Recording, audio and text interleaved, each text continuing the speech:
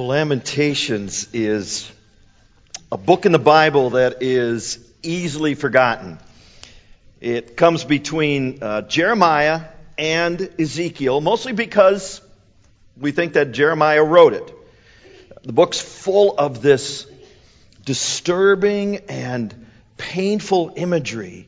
And maybe part of the reason why it's so easily forgotten is that we'd like, at times, to forget about those tragic, disturbing, and painful parts of our lives. Lamentations is written after the total destruction of Jerusalem at the hands of the Babylonians, almost 6 centuries before Jesus was born. And there's a big part of the book that gets lost in translation.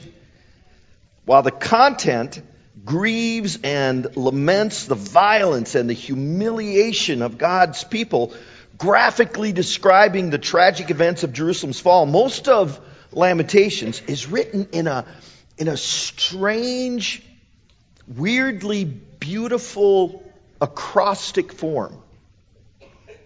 There's 5 chapters. Chapters 1, 2, and 4 each have 22 verses, 2 lines in each verse, and the first word of each verse begins with a letter of the Hebrew alphabet. So verse 1 begins with the first letter, Aleph. And then verse 2 begins with the second letter, Beit. And then verse 3, the third letter, Gimel. And so on, all the way through the Hebrew alphabet. And chapter 3 is just like that. It just has 3 lines instead of 2 for each of the verses. And of course, we don't read any of this because none of this translates into English. So even though what's described is very graphic and horrendous, it's presented in this very orderly form of Hebrew poetry. Actually, the most orderly form of Hebrew poetry that exists today. A series of well thought out, carefully written, poetic laments over the fate of God's people. But then there's chapter 5. It's not orderly. It's not an acrostic. It's still a poetic lament, but it's just very different from what came before it. Why? Well, we really don't know. I mean, maybe Jeremiah's discipline failed him at the end, and his raw emotions and agony could no longer be contained in this tight, orderly form. Whatever the case, all we know is that the tenor of the writing changes. So verse 1, chapter 5, it begins. Remember, Lord, what has happened to us. And with this, Jeremiah begins to pray. And that's really what chapter 5 is. It's a prayer.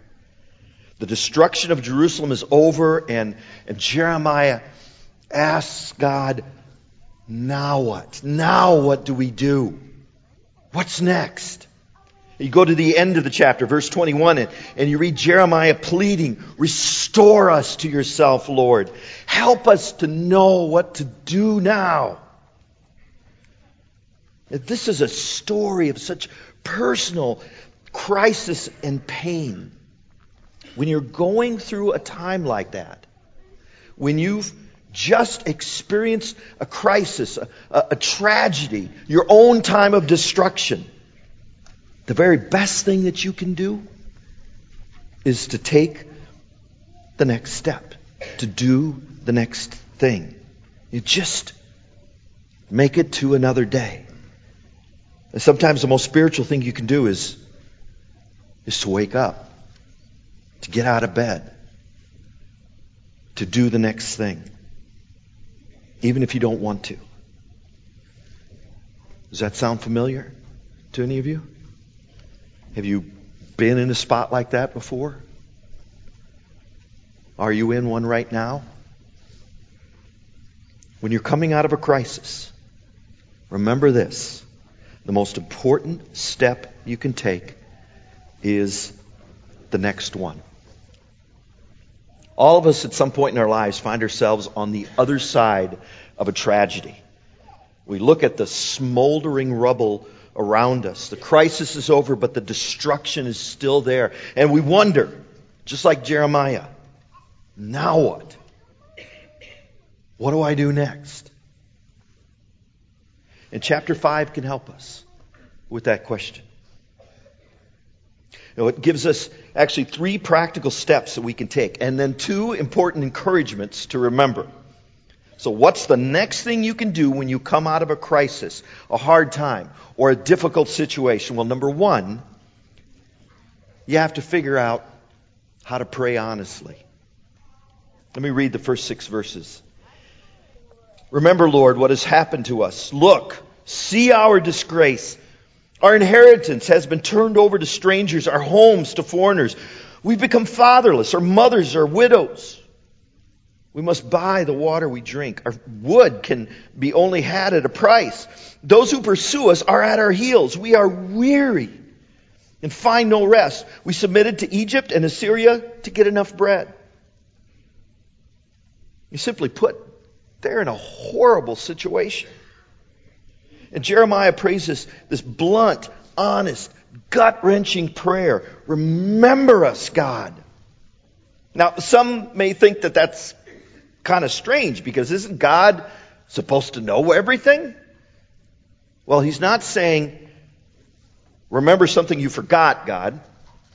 But instead, he's saying, please, God, recall your promises to us, because I know you can do something about this. I think the temptation in situations like this is that our prayers are all planned and prepackaged. There's nothing wrong with that. I do that a lot.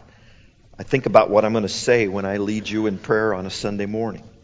But our Sunday morning prayers are a lot different from the laments of Lamentations or from some of the Psalms. We're in this private moment here in Lamentations, this gut-wrenching cry to God. And you may think that that's not spiritual or that it should come out in a better way. But I'm saying, as somebody who's been in it before, if you're going to get through it, you've got to figure out how to get along with God. You've got to buy a journal or take a drive or go for a walk in the woods or go for a run. And you need to say, God, we're going to do this. So what gives? Why? Why are you letting this happen? And maybe you think you shouldn't do that. Well, then you're going to have to rip out a lot of pages from your Bible. Because about 30% of just the Psalms alone are complaints. There's no intimacy in marriage without honesty. I think we know that. And the same with God. And God can handle it. God already knows that you're mad at Him.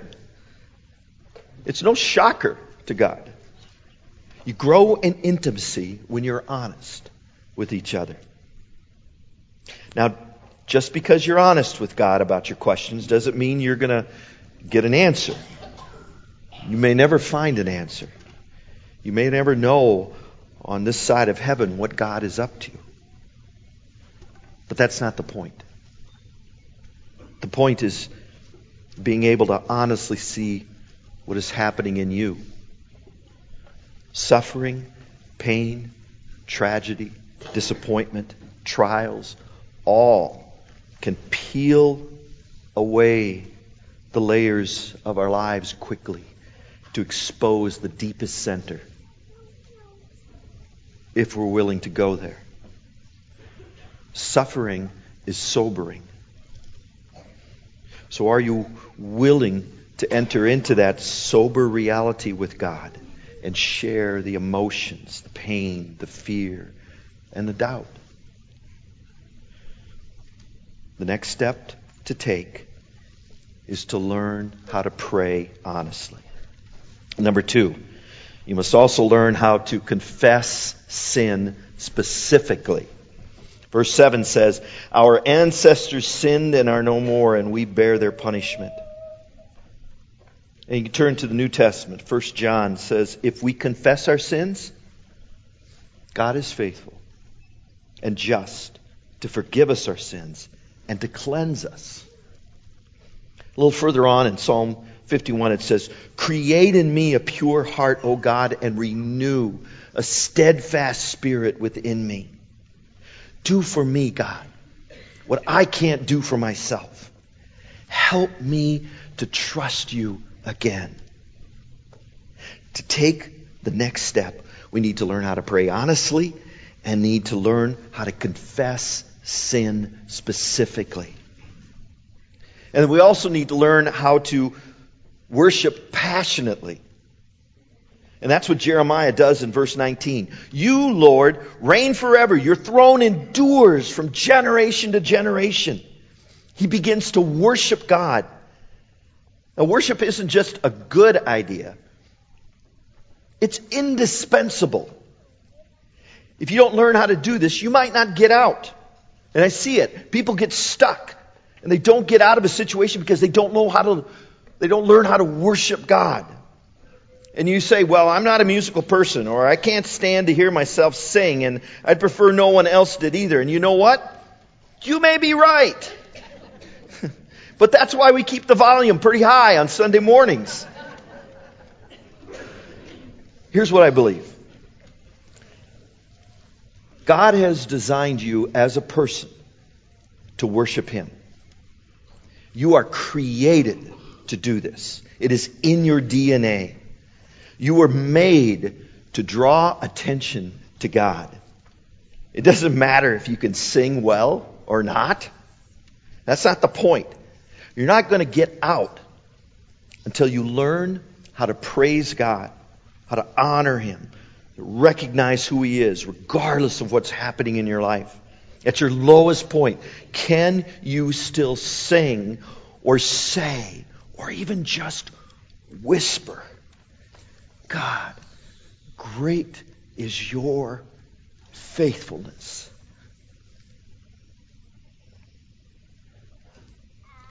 And that's what Jesus did.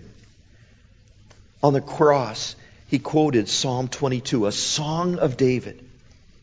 And there's no doubt that He knew not only the lyrics, but also the tune of this song. It begins, my God, why have you forsaken me?" And then a few stanzas later, the song says, "Yet you are enthroned as the Holy One. You are the one Israel praises. In you our ancestors put their trust. In you they trusted and were not disappointed." As He hung on the cross, waiting to die, Jesus worshiped His Father with a song that He learned as a child.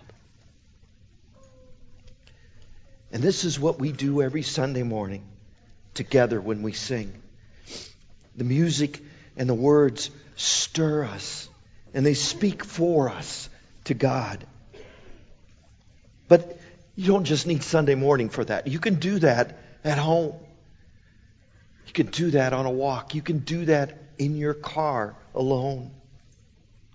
To take the next step of faith, these are the three things we need to learn how to do. Pray honestly, confess our sins specifically, and worship passionately. And then there's these two words of encouragement from chapter 5. The verse is this: God's will is not what happens to you, but what you do with what happens to you. We've all asked the why question, right? We've all wondered what God was doing. And we're not alone. Authors of Scripture, David, Solomon, the Apostle Paul, great philosophers, Plato, Socrates, the church fathers and mothers, Augustine, Luther, Calvin, Mother Teresa, Billy Graham. They've all wrestled with the problem of evil, and they never figured it out. But in my moment of crisis, I think I've got this. I'm going to be the one to figure it out. No. Taking the next step does not depend on finding an answer to the why question. Why would I say that? Because God's will is not what happens to you, but what you do with what happens to you. when we ask why, we tend to think that, well, maybe this is God's will for me. God's will that she left me. God's will that I'm broke. God's will that I'm fighting cancer. God's will that this terrible thing happened.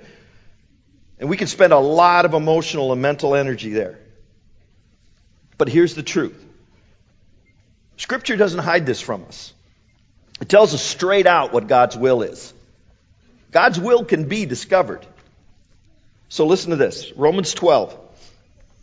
Do not conform to the pattern of this world, but be transformed by the renewing of your mind. Then you will be able to test and approve what God's will is. His good, pleasing, and perfect will. 1 Thessalonians. Give thanks in all circumstances, for this is God's will for you in Christ Jesus. 1 Peter. For it is God's will that by doing good, you should silence the ignorant talk of foolish people. The will of God is not a secret to discover. It's something to do or someone to be. Give thanks. Be grateful. Live a good life. Change, grow up, mature. Think good thoughts. That's God's will. You don't find God's will, you do God's will. And everything that comes into your life, the good, the bad, the ugly, things you can't control or understand, things you don't choose, well, you choose how to respond to all of those things. You decide who you'll be. God's will is that you take the next step of faith with gratitude, with hope, with love, with joy, with goodness. And the second encouragement is this. What you're going through is a valley and not a pit. In Lamentations 3, Jeremiah says, I called on your name, Lord, from the depths of a pit. Now, if you're in a pit, there's no way out. You're stuck. You're trapped.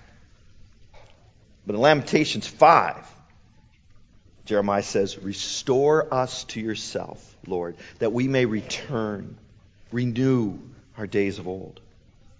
What you're going through is a valley. It's not a pit. A pit isn't something you go through. It's something you fall into and then you're stuck. A valley is different. It's something you pass through on your way to somewhere else. And to create a valley, you need a couple of mountains. And in between is the valley. So how do you know that there's another mountain over there? Well, because you're in a valley. The presence of the valley is evidence of the mountain. The reason I'm so confident of this is because of the life of Jesus. In Philippians 2, it says that Jesus began here in a high place with God his Father. And then he descended. He became a man. And he humbled himself. He humbled himself even to the point of death on a cross. He went lower than anyone. Was it a pit? No. Because it says that God then lifted Jesus up and he gave him the name that was above every other name. The journey of Jesus was from very high to very low and then to very high again. Two mountains, and in between them was a valley. 33 years of Jesus serving his Father in that valley, walking step by step in faith. And understand this. Jesus was not in that valley because God was unhappy with him. No. God was very pleased with Jesus. The Father was very pleased with his Son. God was with Jesus through his entire journey through that valley. If you have a broken heart this morning, I want you to listen. In your pain and suffering, God is whispering His love and encouragement to you. He is with you, and He is for you. He loves you. And you have an opportunity to take that next step of faith toward God, to demonstrate that you trust Him. Lamentations 5 is written for life in the valley. Last two verses of chapter 5, the end of Lamentations, say this. Restore us to yourself, Lord, that we may return. Renew our days as of old. It's so full of hope. It's so encouraging. But then there's one more verse. Unless you have utterly rejected us and are angry with us beyond measure. The end. Wow. A little bit pessimistic, right? I mean, Jeremiah is not the guy you want to go on a road trip with. So why did he end like that? I don't know if Jeremiah was a pessimist or not, but he was a realist. He was writing this while looking at the smoldering rubble of his homeland, surrounded by devastation and pain and disappointment and hurt. And in a very real sense, that's all of our lives. We live in the valley. Jesus has come down. He took on all of our punishment for us. He endured death. And then He rose again, defeating death and sin for us. But we're still here, living in a broken, fallen world as sinful, imperfect people. But there's hope. There is. Because the presence of the valley is evidence of the mountain. Your suffering does not contradict God's love for you. It demonstrates it. Because the presence of the valley is evidence of the mountain. The next step that you take is the most important one. You got to figure it out. Pray honestly. Don't play games. Nothing passive aggressive with God. Just be honest. Figure out how to confess sin specifically. Not sin, but sins. Don't let that junk get in the way of who you can be. Ask God for help. And worship passionately. Acknowledge God for all that He is. Take time to honor Him. And don't forget, God's will isn't what happens to you as much as how you respond to what happens to you.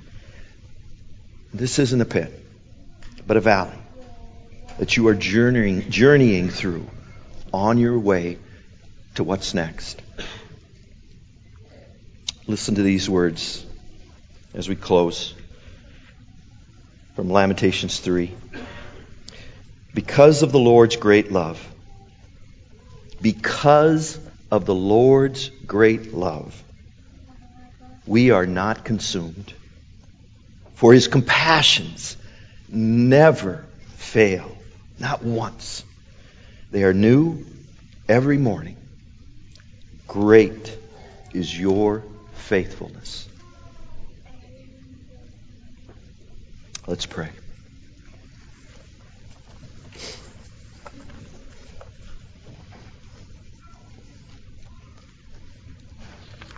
What an amazing promise, Father.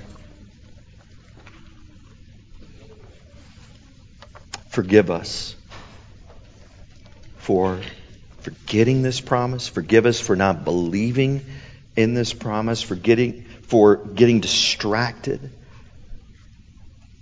by what's in front of us. And what's in front of us is very real. Our feelings, our emotions, our anxieties, our concerns for ourselves and others, people that we love. Now, they're very real, God. And you know that. And you are with us. You are with us in everything. And you are for us, God. And I believe that you will help us, wherever we are in our journey, to take a next step. You desire that we would trust you. Trust that your love is that great, that your compassion is that steadfast, and that you are a faithful God. Help us to believe. In Jesus' name, amen.